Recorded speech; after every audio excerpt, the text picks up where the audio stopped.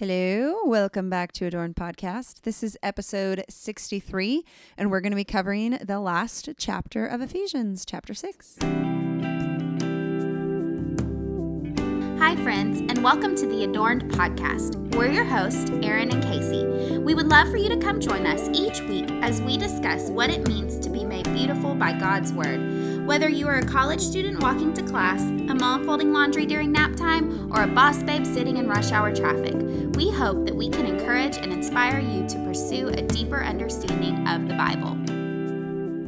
This went by really fast. Did it go by fast to you? Well, yeah, because it's much shorter than Genesis. Yeah, that's true. Everything's going to go fast. Except for Jonathan's going through the Psalms right now. And I'm like, dude, that's going to take you like 6 years. Yeah, I know. When I saw him doing that, I was like, oh, we should do that. And then I was like, oh, wow, that'd be a lot. Yeah. And he's reading, I'm pointing to it because we're at his desk. He's reading like this Spurgeon. Which looks awesome. It's like it's a commentary. It's called a treasury. The Treasury of David.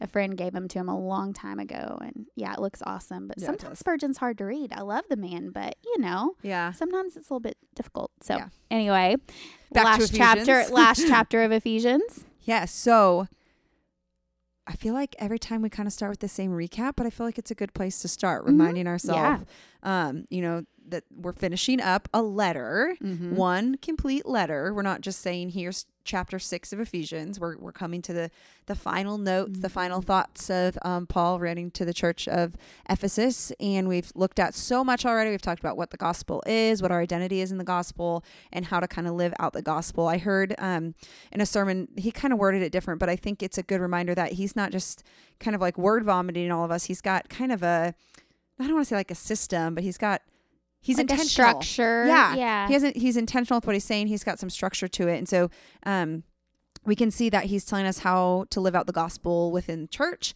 how we're to live out the gospel within, community or society, how we're supposed to live out the gospel in our homes. We talked about that a lot last week with chapter 5, specifically about marriage and all of that. And then now we're going to talk about more a little bit within the home. We'll talk about kids and parents and how they're supposed to live out the gospel together. And then also in this chapter, what most people know from Ephesians 6 is armor of God. And so what that's telling us is how to kind of live out the gospel in reminding ourselves that there is spiritual warfare going on, and how does the gospel affect that. So we'll dig into that a little bit today.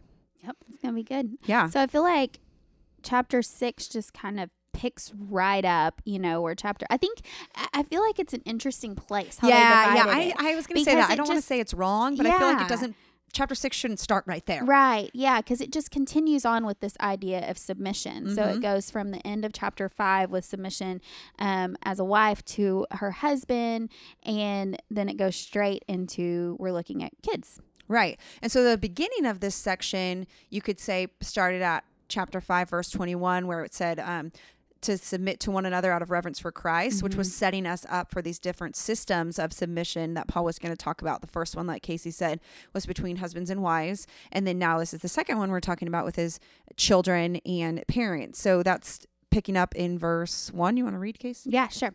Children, obey your parents in the Lord, for this is right. Honor your father and mother. This is the first commandment with a promise, that it may go well with you and that you may live long in the land. Fathers, do not provoke your children to anger, but bring them up in the discipline and instruction of the Lord. Okay, so was this the first verse you taught your kids?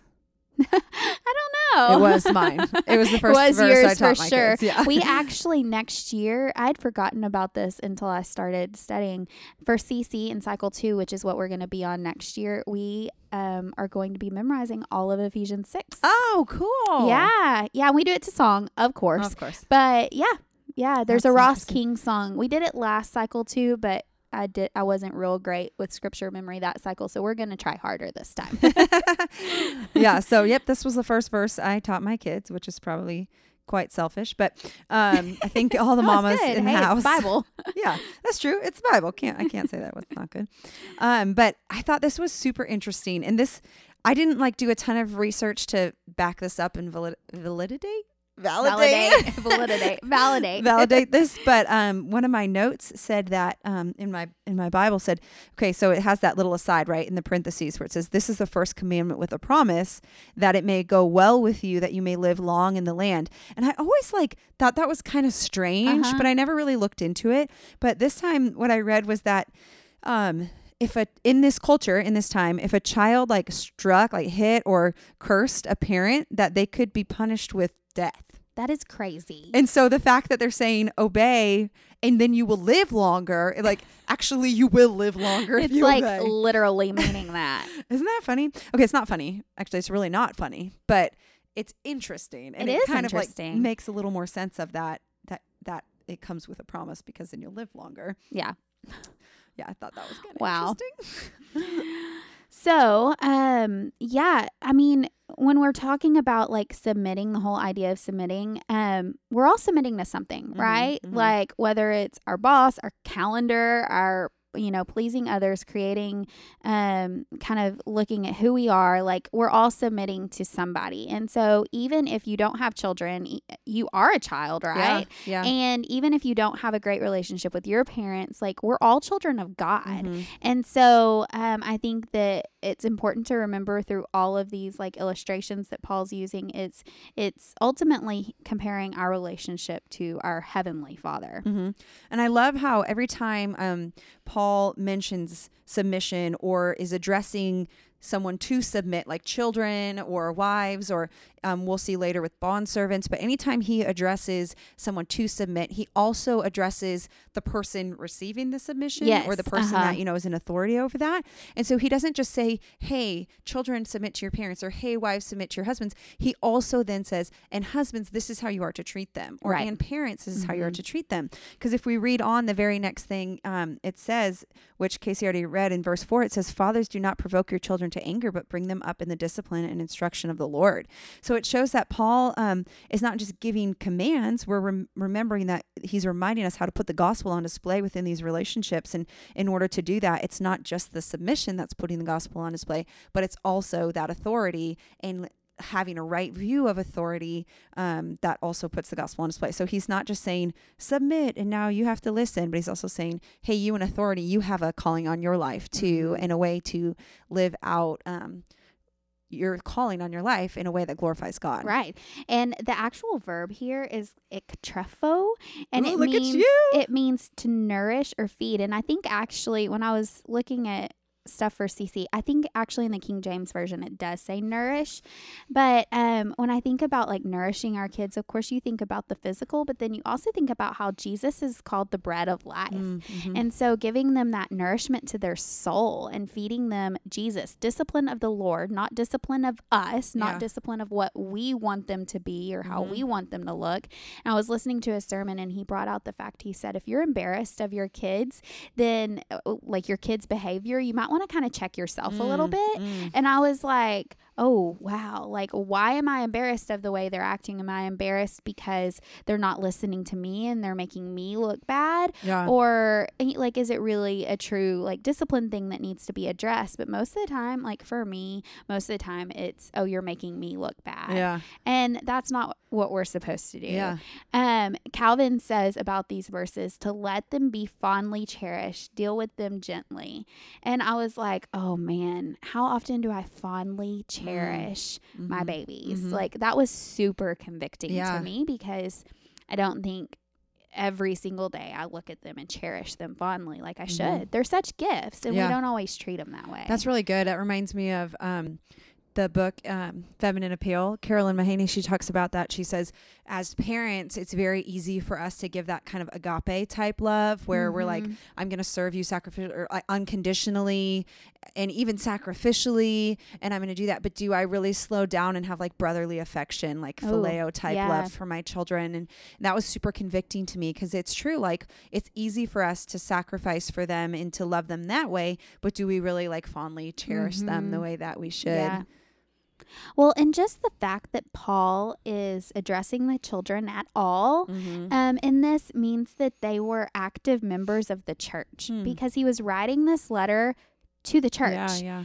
And so that means he expected the children to hear this good. letter. I never thought about it like that. Yes, it was brought out in the commentary I was reading. And I was like, that is so cool to me, because so many times we just shove the kids over in the children's building and we forget that they're active members of the church and they can comprehend so much more. I mean, we've talked about this a ton on here, but they can comprehend so much more than we give them credit for. And like exactly like Aaron's saying, like there are brothers and sisters in Christ too, and we don't need to just shove them aside and not let them be a part of the body as a whole. I think that's so important. Yeah. So that's really good. That. That's really good. Another thing we can notice here is as like we said, that Paul was giving not commands, but he was telling the person submitting what to do and the person in authority what to do. But we also see that he even goes more specific. And I thought this was really neat. I hadn't picked up on this before, but not only does he tell them what to do or what not to do, but he kind of does both. So like when he says, fathers, do not provoke your children to anger. So don't do this, but instead do this. Yeah. Which I think is just so helpful, because he could have just said, don't do this. Then we'd be like, okay, then what do I do? Or, he could have just said, do this, and you wouldn't have known to not do this. So the fact that he's so clear and practical and concise, I think is really helpful and makes it, I don't want to say like more black and white, but it makes it very clear to us what to do. So we don't have to try to figure it out on our own. It's very kind of him. Yes, it is. Thank you, Paul. Thanks, Paul. Okay, verses 5-9. Bondservants, obey your earthly masters with fear and trembling, with a sincere heart as you would Christ, not by the way of eye service as people pleasers, but as bondservants of Christ, doing the will of God from the heart, rendering service with a good will as to the Lord and not to man, knowing that whatever good anyone does, this he will receive back from the Lord, whether he is a bondservant or is free. Masters, do the same to them, and stop your threatening, knowing that he who is both their master and yours is in heaven, and that there is no partiality with him. Where do we want to start with this? Because I feel like, okay, so we're continuing that theme, right? We're continuing the submission and the systems in which we do that. But now we're kind of in the first glance, we're thinking, oh, we're taking this outside of the family. But since he's addressing the family submission here, what we see is that we kind of have to deconstruct our thoughts on what bondservants, or your translation might say slaves or servants or something like that. And so we kind of have to step back from what that automatically connotates in our minds and realize that the fact that he's addressing this as family means they were considered part of the family. And I read that bondservants made up about 1/3 of the population. So that's a big group of people that he's addressing. Yeah. And they were considered part of the family. So Paul discussing submission within the bondservants naturally goes along with the submission of other family relationships, like wives to husbands and children to parents. But we might not think of that, right away because of what we would think. Right. Yeah. And this was tough for me, and I liked how Aaron kind of broke it down in our notes, because I was like, I go into it and I immediately kind of shut down, because I'm like, slaves, bad, like, and so it's because we think of it in such a different context. And I listened to a sermon, and then in reading commentary, I mean, they all say the same thing, right? Like, if you are dehumanizing anybody, like if a leader or a quote unquote master is dehumanizing anybody else, like that is not right, and that is not good, and that is not biblical. And Paul would shut that down real fast, so this is not condoning any behavior like that at all. This is basically Paul saying, number one, like Aaron said, like this was just kind of a part of their society. They were considered part of the family. But this was also Paul just reminding them of a couple of different things. I think the living in unity, because that was another thing I heard in a sermon, was that they weren't always treated right. And so this was Paul reminding them, kind of coming on the heels of him talking about unity through the whole letter. He's reminding them of that unity, but then also just the whole idea of submission. Like, even when you're in a situation where it might be hard to submit to your leader or your boss or your master or whatever, you are to submit, because that is ultimately a picture of submitting to God. Do you think it's fair to make the transition from, okay, this passage is talking about now like maybe within a work situation that you could then say, you know, this applies to us today as far as, hey, when you're at work, like, oh, absolutely, work for the Lord and not for eye service or as people pleasers. Oh, absolutely. And I think that's what he's saying. I think that, like Aaron said, bondservants were so common and it was just kind of a common job, that's why Paul was addressing them here. And so I think that that's definitely how we could apply this today, is that whatever position we're in, like we said earlier, we're all in submission to somebody and something. And whatever position we're in, we should submit respectfully. And this gets tricky because people can be mean. I mean, people are sinful. And so this is where I kind of struggle with this, because like I said, like abuse, verbal or physical, like emotional, like abuse is never okay. And you should never treat another human like they're below you or anything like that. But we do have these systems in place where there are leaders, and it's like the sermon I was listening to said, Paul would say, like, they are to be servant leaders. You know, they are to be good leaders, just like the husband is to love the wife. The master should love the servant. But at the same time, the servant should submit to that authority. So it's tricky. And especially in our culture where we're like, I rule my own life. Like, I'm in charge of me. Nobody can tell me what to do. But if you think of it in like a normal work job situation, like you have a boss, you got to do what they say. Right? Well, I mean, that's what I think too. But most millennials would actually argue with that, or a lot of millennials would actually argue with that. So that's why I'm kind of treading lightly, because this is very countercultural these days, I feel like. Yeah. Because I feel like a lot of, in our generation, like, people don't want to submit to other people. I feel like it's almost easier to say you need to submit to your husband than you need to submit to your boss. Like, I hear it all the time. I'm like, yeah, well, you need to do that because that's a part of your job. And they're like, but they shouldn't tell me what to do. And I'm like, but they're your boss. So I think this is definitely what Paul's saying here, is like, there's these systems in order for a reason, and there's something to respecting authority. Yeah. Oh, yeah. So I don't know. I feel like it's just so tricky with our culture. But well, I think there's some other things we can draw from here too, that like Paul is reminding them that they ultimately both serve the same master who is seated in the heavenly places. So, which I think, you know, comes on the part where he's more, he's talking to both of them at this point, bondservants and masters, but he's reminding the masters, like, hey, just because you're in a position of authority doesn't mean you get to use that for your own power. Like, there is no partiality with God. When he views both of you, he views you the same. He doesn't view you as better because you're in leadership or you better because you're, you know, a bondservant. He sees you all in the image of God. And so reminding them of that at the end of all of this, I think is really interesting, because it kind of feels like it should have come before all of these, you know, systems, because it's true for all of it. Like, it's true for children and parents. It's true for husbands and wives. It's true for bondservants and masters, or employees and employers, or however you want to say that, you know, God views us all in the image, made in his image, and that there is no partiality with him, in that, you know, we may be in these systems of leadership and authority or submission, but that doesn't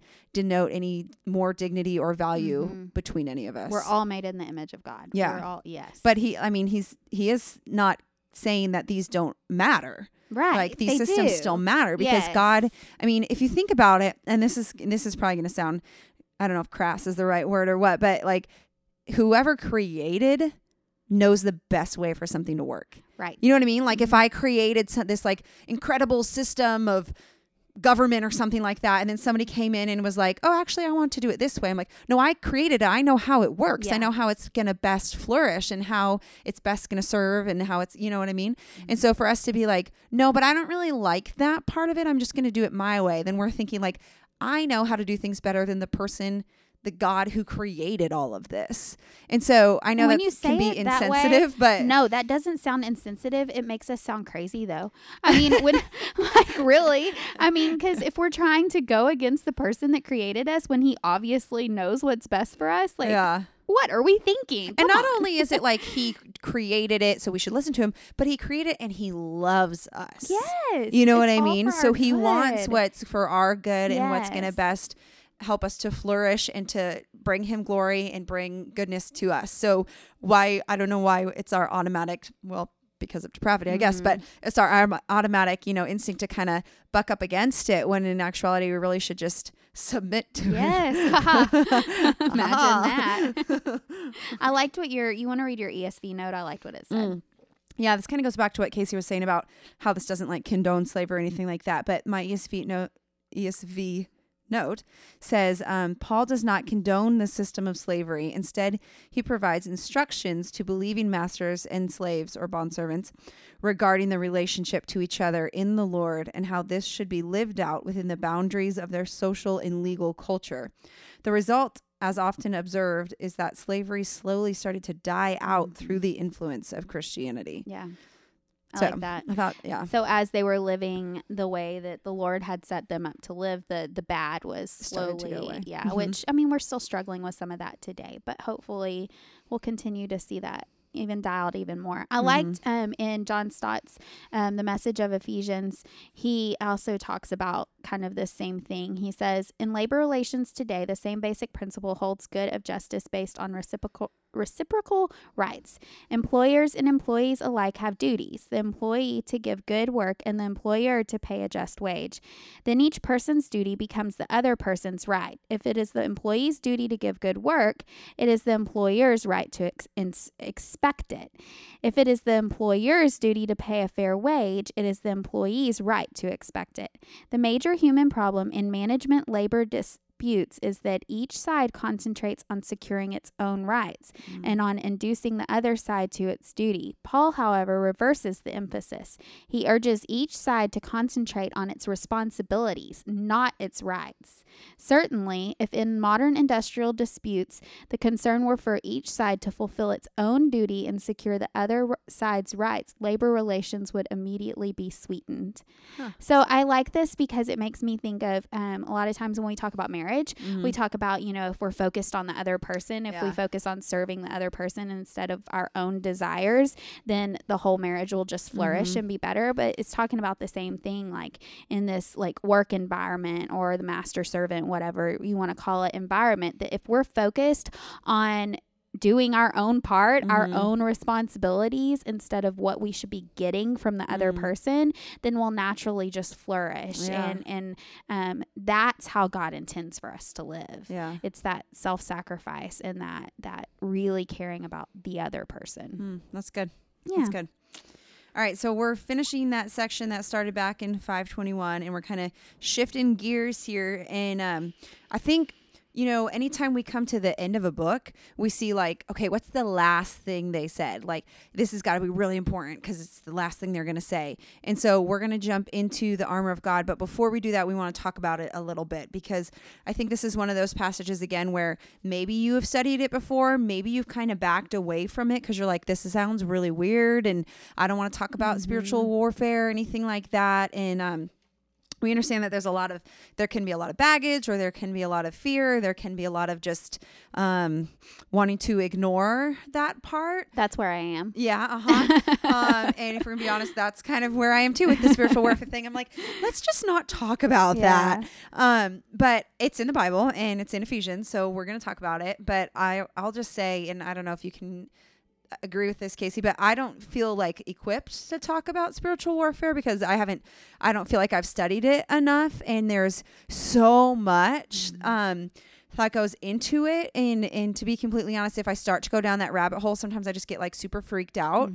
And so we're gonna kind of try to approach it from a real like balanced but not super in-depth on like what actually is spiritual warfare, and we're just gonna try to kind of go verse by verse and do the best we can. Yeah, I agree with that. And I think part of it is because of the denomination that I grew up in. I mean, I don't think Baptists are super heavy into like studying about spiritual warfare and stuff. I mean, obviously, like we believe that it's there and it's in the Bible, but I think that sometimes we tend to kind of swing away from it. Like Aaron said, whether it's because of just kind of being fearful or kind of worrying about like being like too quote unquote like too charismatic and too like out there. And also I even read in the commentary that, and we'll talk about this a little bit more here in a minute, but like some people kind of stayed away from it because there was so much like we talked about in Genesis with like magic, like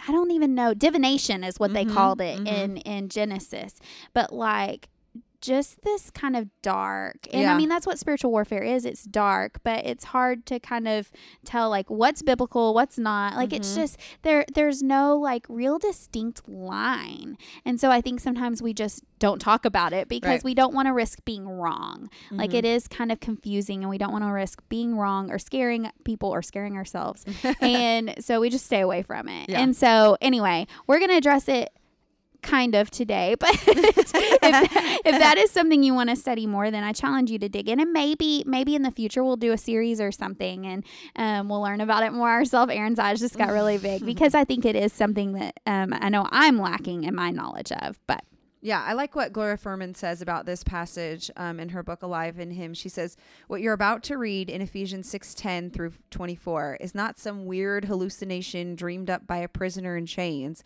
but is the doctrinally driven application of everything we've read in Ephesians. So she's like, this might seem like it's kind of a weird way to end a letter, but it's not. It's not like he's just making something up. Like this is doctrinally driven application. Yep.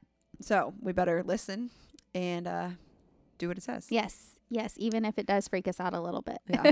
So one more thing real quick. So I have studied a little bit about the armor of God. I've went through a Bible study called Armor of God by Priscilla Shirer, which is really good if you want to study more about this. It's a great, I think it's like a 6 or 7 week study, and she goes into kind of each piece of armor really well, and it's really good.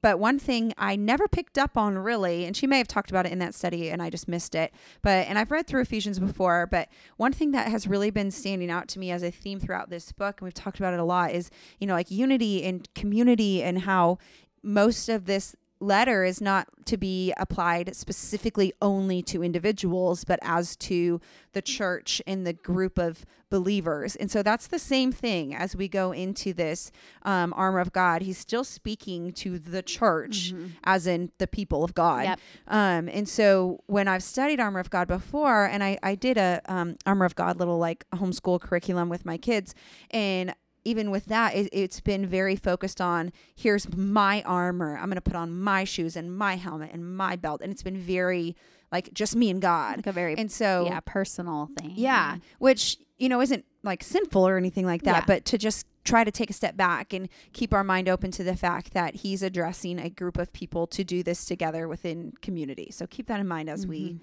start to go through this. Okay, so verses 10 through 13. Finally, be strong in the Lord and in the strength of his might. Put on the whole armor of God, that you may be able to stand against the schemes of the devil. For we do not wrestle against flesh and blood, but against the rulers, against the authorities, against the cosmic powers over the present darkness, against the spiritual forces of evil in the heavenly places. Therefore, take up the whole armor of God, that you may be able to withstand in the evil day, and having done all, to stand firm.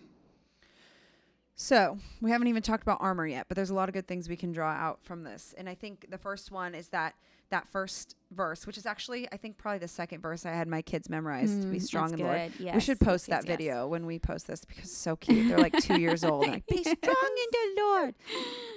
But what the point I'm trying to make is that it's only in the Lord's strength that we can live out the gospel. So it's only in the Lord's strength that we can do any of these things that Paul is telling us to do and how to live out the gospel. And I thought this was really interesting. This phrase in here, be strong, in this specific passage is actually a passive command, or a passive verb. That's a verb, right? Yeah. And it's better understood to say like, let the Lord be your strength. Because, like, be strong means like, oh, I got to muster this strength. But it's actually more true to form if you were to say, let the Lord be your strength. And I think that's a good reminder. But then sometimes we sink too much into that, right? And so what's kind of the other way that people go? Yeah. So at the same time, there is action to this, because it is our part to put on the armor of God. And so there is this balance between letting it be a passive thing and letting the Lord's strength be ours and letting him fight these battles for us, while at the same time we can't just sit back and do nothing. Like, we have to stand up and put on that armor and be united as the church and do these things. So you have to do both, and that's hard. I think we tend to sit in one or the other depending on our personalities, depending on the season of life, depending on a lot of different things, but there's a balance between the two. Yeah, that's really good. And I think, like we mentioned with the spiritual warfare, another thing we can talk about with this passage is how it says to stand against the schemes of the devil, and we don't wrestle with flesh and blood, but against rulers, against authorities, against cosmic powers over the present darkness. And a lot of people, you're like, that's where I'm done. Checking out. But don't check out. Okay. Don't check out. So this has always been a little bit tricky of a concept for me to understand, because I know, like, Jesus has come and he's conquered death and he's conquered the enemy, and that's finished. Like, I know that. But then we kind of live in this already, but not yet. And there's still, like, what can the enemy do? What can he not do, considering Jesus has already conquered? And so that's always been a little confusing to me. And I listened to this sermon by D.A. Carson, which we'll note in the show notes. But he had an analogy. And again, I didn't fact check this with anything else, but Carson's pretty solid. Yeah. So I figure it's pretty good, but he gave this analogy, which I thought was pretty helpful.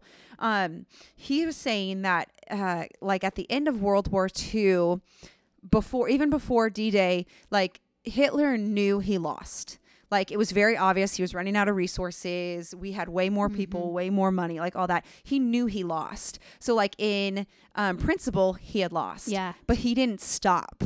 Like, he still tried to do as much damage as he could with the time that he had. That's good. And so Carson was kind of relating that. I mean, I don't think it's a specifically direct analogy, although Hitler's probably pretty close to the devil. But he's saying that the enemy, he knows he lost. Yeah. And he knows ultimately he's not going to triumph. But in the meantime, he's going to try to do as much damage as he can.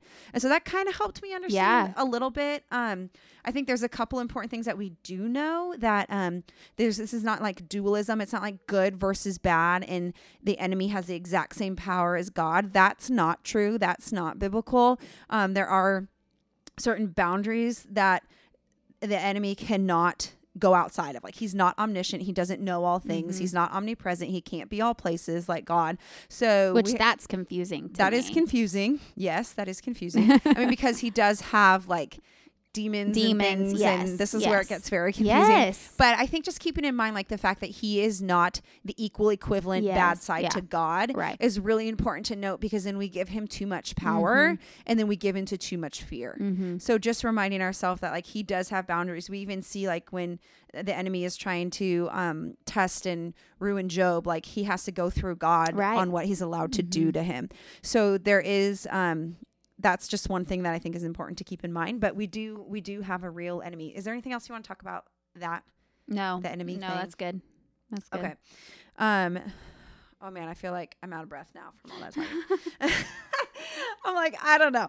Okay. So just on that same vein, like, reminding ourselves that like it says, our fight is not with flesh and blood. And this was something Priscilla talked about in the Armor of God study that I thought was really helpful, is kind of like, it disarms you to realize my ultimate fight is not with my boss or with my kids or with my husband. Like, my ultimate problem or whatever it is because of sin and because of the enemy. And so kind of like, if you, just as an example, like, if you find yourself, like, getting annoyed with the same thing your husband has done over and over again, like, reminding yourself, like, my issue is not with him or this thing that he's doing. My ultimate, the basic, like, if you take it all the way back, the main issue is, with the enemy. Yeah. I mean, that's is that really fair? good. Okay. That's helpful, because I feel like that takes the pressure off of exactly our loved one, and we can fight a little bit different battle. Yeah. If we realize it's a little bit more of like an internal battle versus this external with that person,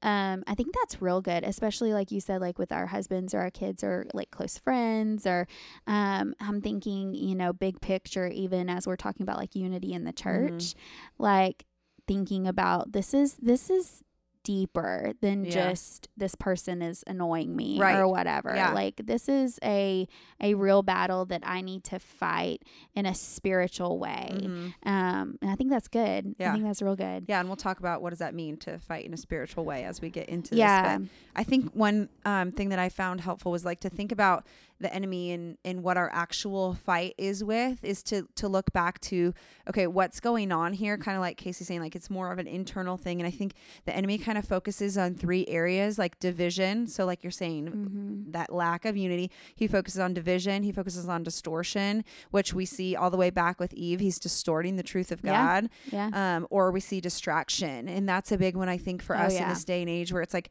I don't really want to deal with that bigger spiritual issue. So I'm just going to distract myself with this. And that's completely the enemy, because he knows that there'll be healing if you actually face that spiritual battle that you're, trying to distract yourself from. So he's like, I'm just going to keep distracting you. And we talked about that. I think it was in chapter 4 or 3 or 5 where we were saying how like sometimes the enemy will blind us to our own sin so that we're not aware of our need for a savior. And that's that same thing. That's distortion and distraction. He's distorting the fact that we are sinful, and he's distracting us with the fact, oh, well, you're not as bad as that person. So you don't really need a savior. So those are some of the like main ways we see the enemy working. And so just kind of having an awareness of that can say, okay, the fact that I'm really upset about this gossip that has been said about me, I need to remind myself, like, that's not the main issue. The main issue is that the enemy's trying to cause division right now. Does that make sense? And so really trying to take it back to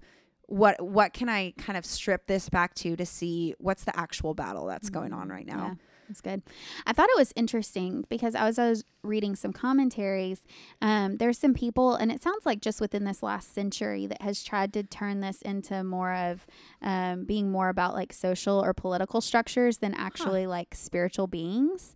And like Stott listed like 4 different like books that talk about this not being an actual like spiritual battle. Well, it is still, it's spiritual, but it's these, like I said, like social or political structures that are that you're fighting against, and not like Satan himself. And so just after reading, and Stott said the same thing. He said, I think I'm going to go with all the theologians that for centuries have agreed that it is spiritual buildings. And it says, in the spiritual forces of evil in the heavenly places. Like you can't argue with that. Like he's very specific, but I just thought that was interesting. I thought I would address that in case you ever do hear, well, he's not really talking about Satan here. Like he's talking about these other things. And of course, Satan can use these different social or political structures for evil, but they are not the evil in themselves. Like it is a spiritual battle against spiritual forces of the heavenly places. I mean, Paul made that clear here. So I thought that was interesting. You never know what new things are going to kind of come up, but yeah. Yeah. And that's a good point, because hopefully it doesn't sound like we're trying to condone sin and say, oh, well, it's not really their fault that they're, because that's not what we're trying to say. We're just trying to say, like, it might be helpful to try to take a step back and look almost bigger picture on what's going on in those situations. So one last thing on this passage, and then we'll move on, but the fact that we see that the phrasing to stand or to stand firm or to stand against. And I was listening to something about this, and it was saying that just reminding ourselves that Jesus has already done the work, and what we need to do is stand firm in the work that he's already done. That's good. So it's not asking us to go and wage war on something that hasn't already been conquered or done, but to stand firm and to like hold our ground, reminding ourselves like Jesus has finished this, and I'm gonna stand firm against in that. Yes. That's good. So verses 14 through 18. Stand therefore, having fastened on the belt of truth, and having put on the breastplate of righteousness, and as shoes for your feet, having put on the readiness given by the gospel of peace. In all circumstances take up the shield of faith, in which you can extinguish all the flaming darts of the evil one, and take the helmet of salvation and the sword of the Spirit, which is the word of God, praying at all times in the Spirit with all prayer and supplication. To that end, keep alert with all perseverance, making supplication for all the saints. So I think one thing that I also did not realize until this time studying through it, which is such a great, awesome thing. It reminds us like God's word is living and active, because like I said, I've studied through this before and all these new things have jumped out at me. Is that this is in reference to a lot of Old Testament stuff. I know. I saw that too. Yeah. Yeah, so I thought that was really interesting. We see back in Isaiah 11, Isaiah 52, lots of different areas where we see that what he's referencing here is talking about things that would have made sense to them. Yes. Like they would have heard that before. They would have gotten it, yeah. So my ESV notes that Paul reiterates the charge to take a stand in the face of his dreaded enemies, because the Lord has not left his people defenseless. They have the complete armor of God from head to foot, which consists of the belt, breastplate, shoes, shield, helmet, and sword. These are metaphors for the spiritual resources given to them in Christ, namely the truth of righteousness, the gospel, faith, salvation, and the word of God. And it goes on to talk about how these are some of these are aspects of the Messiah's own character and work, which we've read about before I'm totally reading the wrong note right now, but this is still really good. I thought this was where it was. Okay. So sorry, I am reading the right one. Okay. So it's talking about how then it's in reference, and we can even read some of this. Casey, I think you had some of this notes where it's referencing back to different things when they were prophesying about the Messiah. These same terms were used: helmet of salvation, breastplate of righteousness. So did you have some more notes on that? Yeah. So in Isaiah 59:17, it says, he put on righteousness as a breastplate and a helmet of salvation on his head. He put on garments of vengeance for clothing and wrapped himself in zeal as a cloak. And this is talking about the Lord here. And so we see, and then I think this is saying in the future, though, that he's going to do these things. And it's saying that he's going to go to battle for us. And we've talked about that some before, but he's going to fight our battles. We don't have to fight these battles on our own. And so when we he's saying put on these weapons, like these are still his today. We're not, they're not new or different just for us. These are still his weapons, but he gives them to us to use. And so it's just important to remember that it's his doing, not ours. Yeah, that's good. So yeah. So unlike Aaron, I actually have not studied this really ever before. I mean, I remember in Sunday school having those like little pictures on the wall of like armor and things are listed. And I've heard my kids sing the little song that they've learned in church, but I've never really, that I can recall, done a study or anything. I missed the Priscilla Shire study a couple of years ago, and I just never have. So this is my first time to really dive into it. And so I still feel like it was a very, I don't know. I mean, I read quite a bit, but the first time you go through something, I feel like it's kind of surface, and then you can go back in and kind of do deeper. So this is kind of my surface study, I guess, on it, which I have really, really enjoyed it this week, and just kind of resting in it. And it's interesting because I made myself go through it without my commentary first, just to, and I took notes just to kind of see what the Lord revealed to me. And it was like at 11 o'clock at night, and I couldn't sleep. And I was like, okay, Lord, we're doing Armor of God right now. Let's and do it was just great. And I actually ended up like, I don't want to say I didn't get a lot from the commentary, because that doesn't sound good. But like I feel like, what the Lord showed me was very on point. Like, of course it was, but I don't know. Like, sometimes it's like, oh, I didn't even need the commentary. Like, I really liked what the Lord just revealed to me through his word, without even using the commentary. So that's just to encourage you that like, yes, we love our study tools, and we think that commentaries and study notes and study Bibles, like they're very important and they can be good and helpful. But there is something to, I mean, anybody can study the Bible. Like the Bible is for everyone. It's for you. It's for today. It's for right now. And you don't have to have all of these other things for it to speak to you. This is God's word, and God's word alone is sufficient. Preach it. So I really felt that this week in studying the armor of God. So we're going to just dive straight in to the belt of truth. And we're just going to kind of break these down. And keep in mind, like Aaron said, this was to the whole church. This was not just to an individual. So the belt of truth, I just like how a belt holds all things together. And this can be referring to Christ as being the truth, because we see that Jesus is referred to as, the truth in the life. But then also our own integrity and just being truthful ourselves.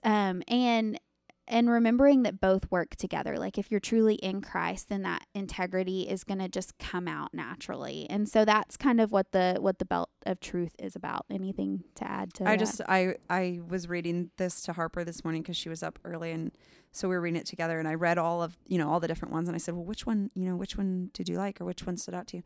She was like, the belts. And I was like, why? And she goes, well, because I know I should tell the truth. And I was like, yeah, that's good. Very good, babe. It's just that integrity. And you've instilled that in them since they were really little. So they know how important that integrity is. And that's in their little minds that's an important thing. And then next is the breastplate of righteousness. And this is our salvation that covers us. And I think of like our imputed righteousness.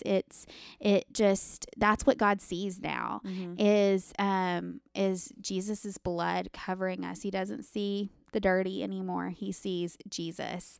And also another thing you can note about like a breastplate is that it protects all the vital organs. And so it's that righteousness that covers all of what's important about us, and then this is my favorite one. Well, it's hard to have a favorite one. This one and the sword are my favorite. I was going to say the sword. Yeah, this one and the sword. But so the gospel boots. And I like when the girls sing the song, they say gospel boots. And it doesn't say gospel boots in this, but in one of the translation, it actually does say gospel boots, I think. But it's the shoes for readiness, or the gospel of peace. And this was what I was just kind of thinking through the other night when I was studying through this. And I was thinking about how when I'm not at peace, I feel frozen. Like my head and my heart, I can't move. And I'm definitely not ready to fight any battles. That is for sure. And so, and I have trouble like even walking in the calling that the Lord has placed in front of me. Like I think about like when I'm anxious and when I'm really struggling, like I have trouble even studying for the podcast. Like there have been days when I have just like, I can't move. And I just think about like how much strength peace gives us. Like when I can truly find that peace, I have the strength to move on and the strength to take that step. And so where does this peace come from? Ultimately, it comes from the gospel and the truth of the gospel. And so I think that we can think of these gospel peace boots as a couple of different things. So I think it's the peace for yourself and the peace, that inner peace that gets you ready to share the gospel, and then sharing that peace with other people, and that peace that the gospel will provide them as well. That's really good. And so who doesn't want peace? Right. But I was just, as I was thinking about it being like your shoes, I was like, I can't move unless I have peace. Like I cannot move. And so when you strap that peace on your feet, you're ready to go, and you're ready to take the gospel to the ends of the earth and share that peace with other people. And so I like that a lot, because it was just very, I was able to grasp it really, and in my heart and in my head, and just that peace of knowing that like God's got it, you know, like it's not up to us. It's our salvation is not up to us, which we'll talk about a little bit in a minute, but it's just the gospel is what brings us the ultimate peace, because without the gospel, like we wouldn't have peace. Yeah, that's really good. And I think if we're specifically thinking about these things as ways to fight against spiritual warfare, peace is something that, the enemy does not want us to have. Right. He wants that disunity. Yeah. And so when we're like intentionally praying through these things or asking the Lord to help us with and put on these armor. And I know some people who kind of go through this like every morning of like, okay, I need to put on each piece of armor. I think, like you're saying, there's no favorites, but this is one that I think you're saying, like you're saying, is very tangible. It is. And very practical. Yeah. Because you can think about, okay, as you're putting on your shoes, even, I mean, if you want to get real, like, no, I don't want to say cheesy, but if you want to get like real practical with it, like as you're putting on your shoes, like, Lord, as I put on these shoes, like, let them fill me with peace through your peace, that I can be ready to share your gospel. Because you're right. If you're not filled with peace, you're distracted. You're thinking of other things. You're not able to really see the opportunities in front of you to share the gospel. Yeah. So I think like someone like me who I'll forget unless I have like a practical application to doing that. Like now, tomorrow morning when I put my shoes on, actually my shoes are off right now. So when I go to put my shoes back on, when we're done here, I'll like think about that. Like, okay, I'm putting my shoes on, like my shoes of peace. And like that peace only comes through Christ. And that peace is going to make me awareness to want to share that peace. And I think I really like that. It's really practical. Yeah. I liked the gospel boots. And then we have the shield of faith, which can extinguish flaming darts. And I thought this was interesting because I heard several different places they talked about the shields that they used back then, and how it was a shield that covered your whole body. And so when you were thinking about the church, it's going to cover the whole church. But they made them of wood, like two pieces of wood, and it would have like animal skin in between them, but then they would soak it in water. So when flaming darts came, it would put the flaming darts out. I thought that was really just interesting and put a little different spin on it, because I think for us, we think of a shield as being like metal, and so flaming dart and a small little metal thing. So it's just a little bit different. But I think it's important to remember that our faith is powerful, and I think we forget this, but it totally makes sense, because the more we grounded are in our faith, the better we can stand up to and against evil. So it's our faith that's able to put out those darts that are flying at us. Anything to add to that? Yeah, I think she talked about this in the Priscilla Shirer study, and I heard this somewhere else too, that we, we'll take this, like Casey's saying, as like my specific shield, but what actually they would do, like in battle, during this time, was instead of just like covering themselves with their shield, they would all huddle together and almost make like a turtle shell. You know what I mean? They would all angle different ways so that their whole crew, or whatever you call, I don't know what you call that in warfare, but like they would be together and they would be much stronger because there would be no gaps, because everybody would be together with their shields all around them. I'm really talking with my hands right now, so it's unfortunate you can't see. I see what she's doing. But basically they would huddle together and have these shields all around them so that they were fully protected. And I think what we can allude from that is our faith is made stronger in community. Because there's times where when you're isolated and you're alone, even if you have that shield, which Casey was saying was much bigger than we think of as shield, you're still, open on the back, open on the sides. Like you're much more vulnerable to these flaming arrows from the enemy, whether those are evil thoughts, those are lies, those are temptation, whatever that is. When we're together within community and you've got my back and you've got my side and we're all around each other holding up those arrows, it's so much easier for us to extinguish those flaming arrows because we have each other to help us do that. So that's just an encouragement. I mean, we're big fans of community, but there is real practical faith-saving work that goes on when we live in community. For sure. Then we have the helmet of salvation. I'm still trying to kind of sit in this, even after reading commentaries and stuff, just like after like trying to really grasp exactly what it means. But one thing I read said that Paul was talking about both the present and future salvation. Like we're saved right now and Jesus will come back later and also save us then.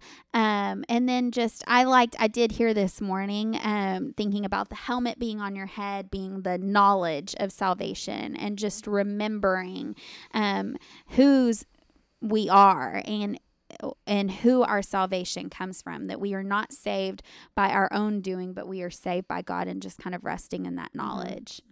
That's good. I don't have anything to add. Okay. And then the sword of the Spirit. And I think this is ultimately my favorite one. And it's the word of God. And it's the only offensive or offensive, maybe. Offensive weapon listed. So does this mean that we should use the Bible as a weapon to hurt others? Yeah. Yes, exactly. Like whack them on the head with it. No. But it's kind of sad because a lot of people, I think, actually do this because they take things out of context or like twist the words of the Bible and they use it to hurt others. And that is not what the Bible is meant for at all. Now, it can be a little bit of a sting, like when you're convicted by what the words say. And the Holy Spirit absolutely uses the sword for convictions. But when people use it to intentionally hurt someone else, like that's not good. And that's not what it should be for. So what does it mean that the Bible's a sword? And I think that it means that no evil will prevail when standing up against God's word. Like it will always win. And like we've said before, we're not fighting against flesh and blood, and the battle is a much deeper, more spiritual fight.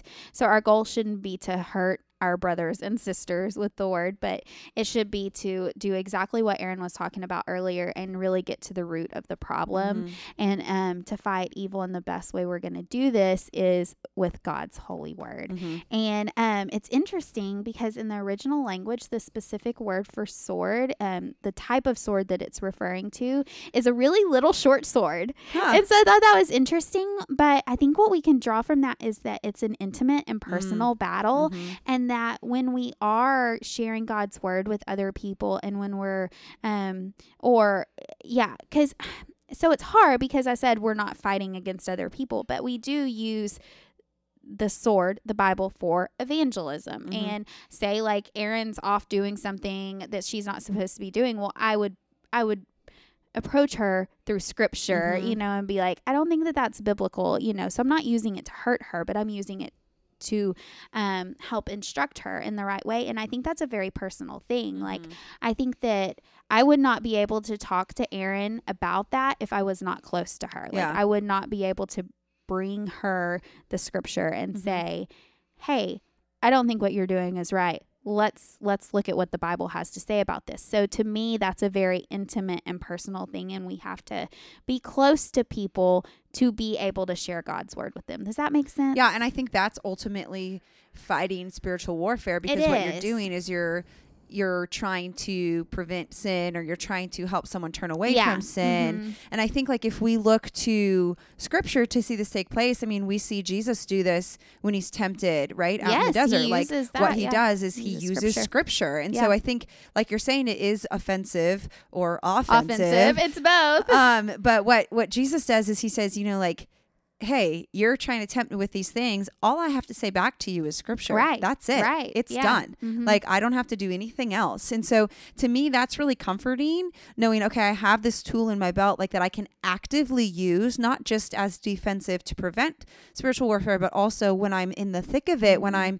struggling with whispers from the enemy, or when I'm, feeling alone, or whatever it is, whatever my spiritual warfare that I'm feeling right now, like I can be an active part of that. Like we talked about before, yes, we rest in the fact that Jesus has already conquered this, but we also are called to put on the armor and to have a role in it. And our role is to use the tools that God has given us in his word to actively say, like, no, you are lying, God, or you're not lying, God. Oh my gosh.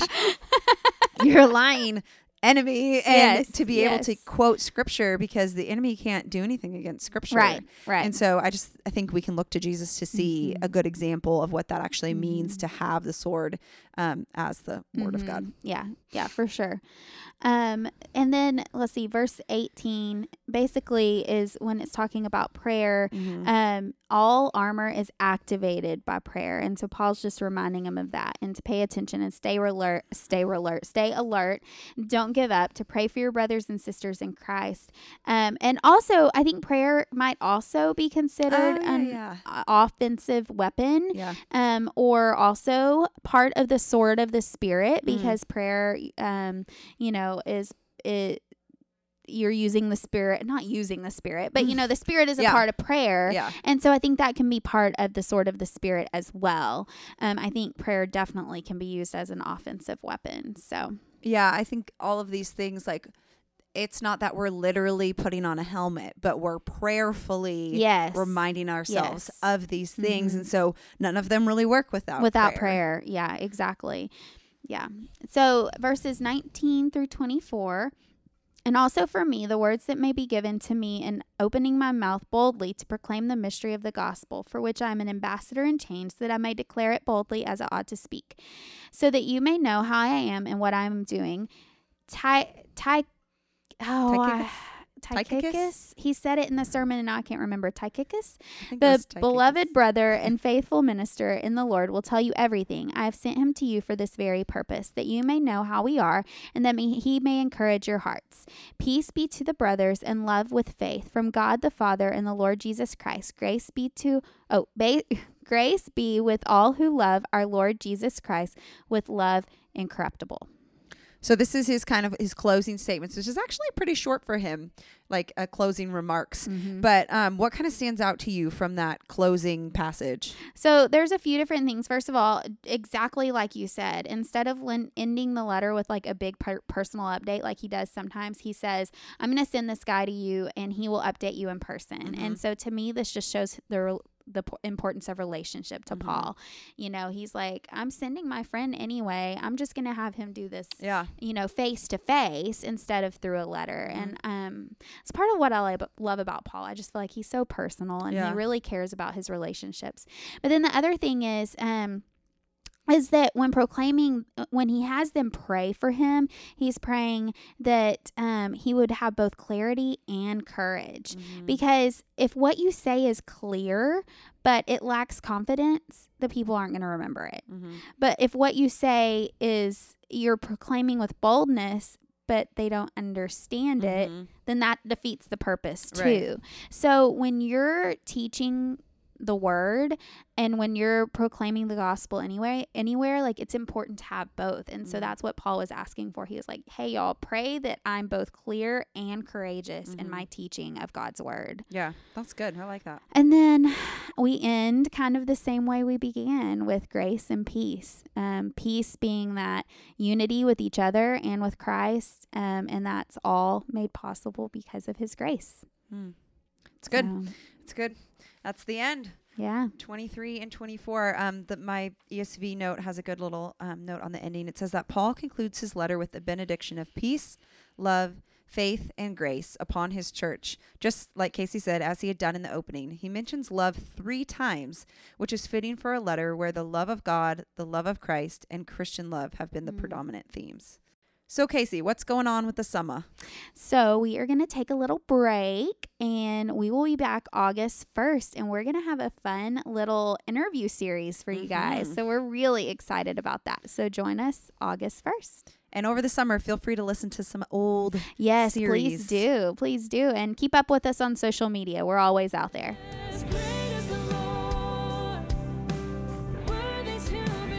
If you've enjoyed this episode, please feel free to subscribe and leave a review on iTunes, and most importantly, share with a friend. The beautiful music that you've heard on this episode today is by the incredibly talented Katie Cobbs.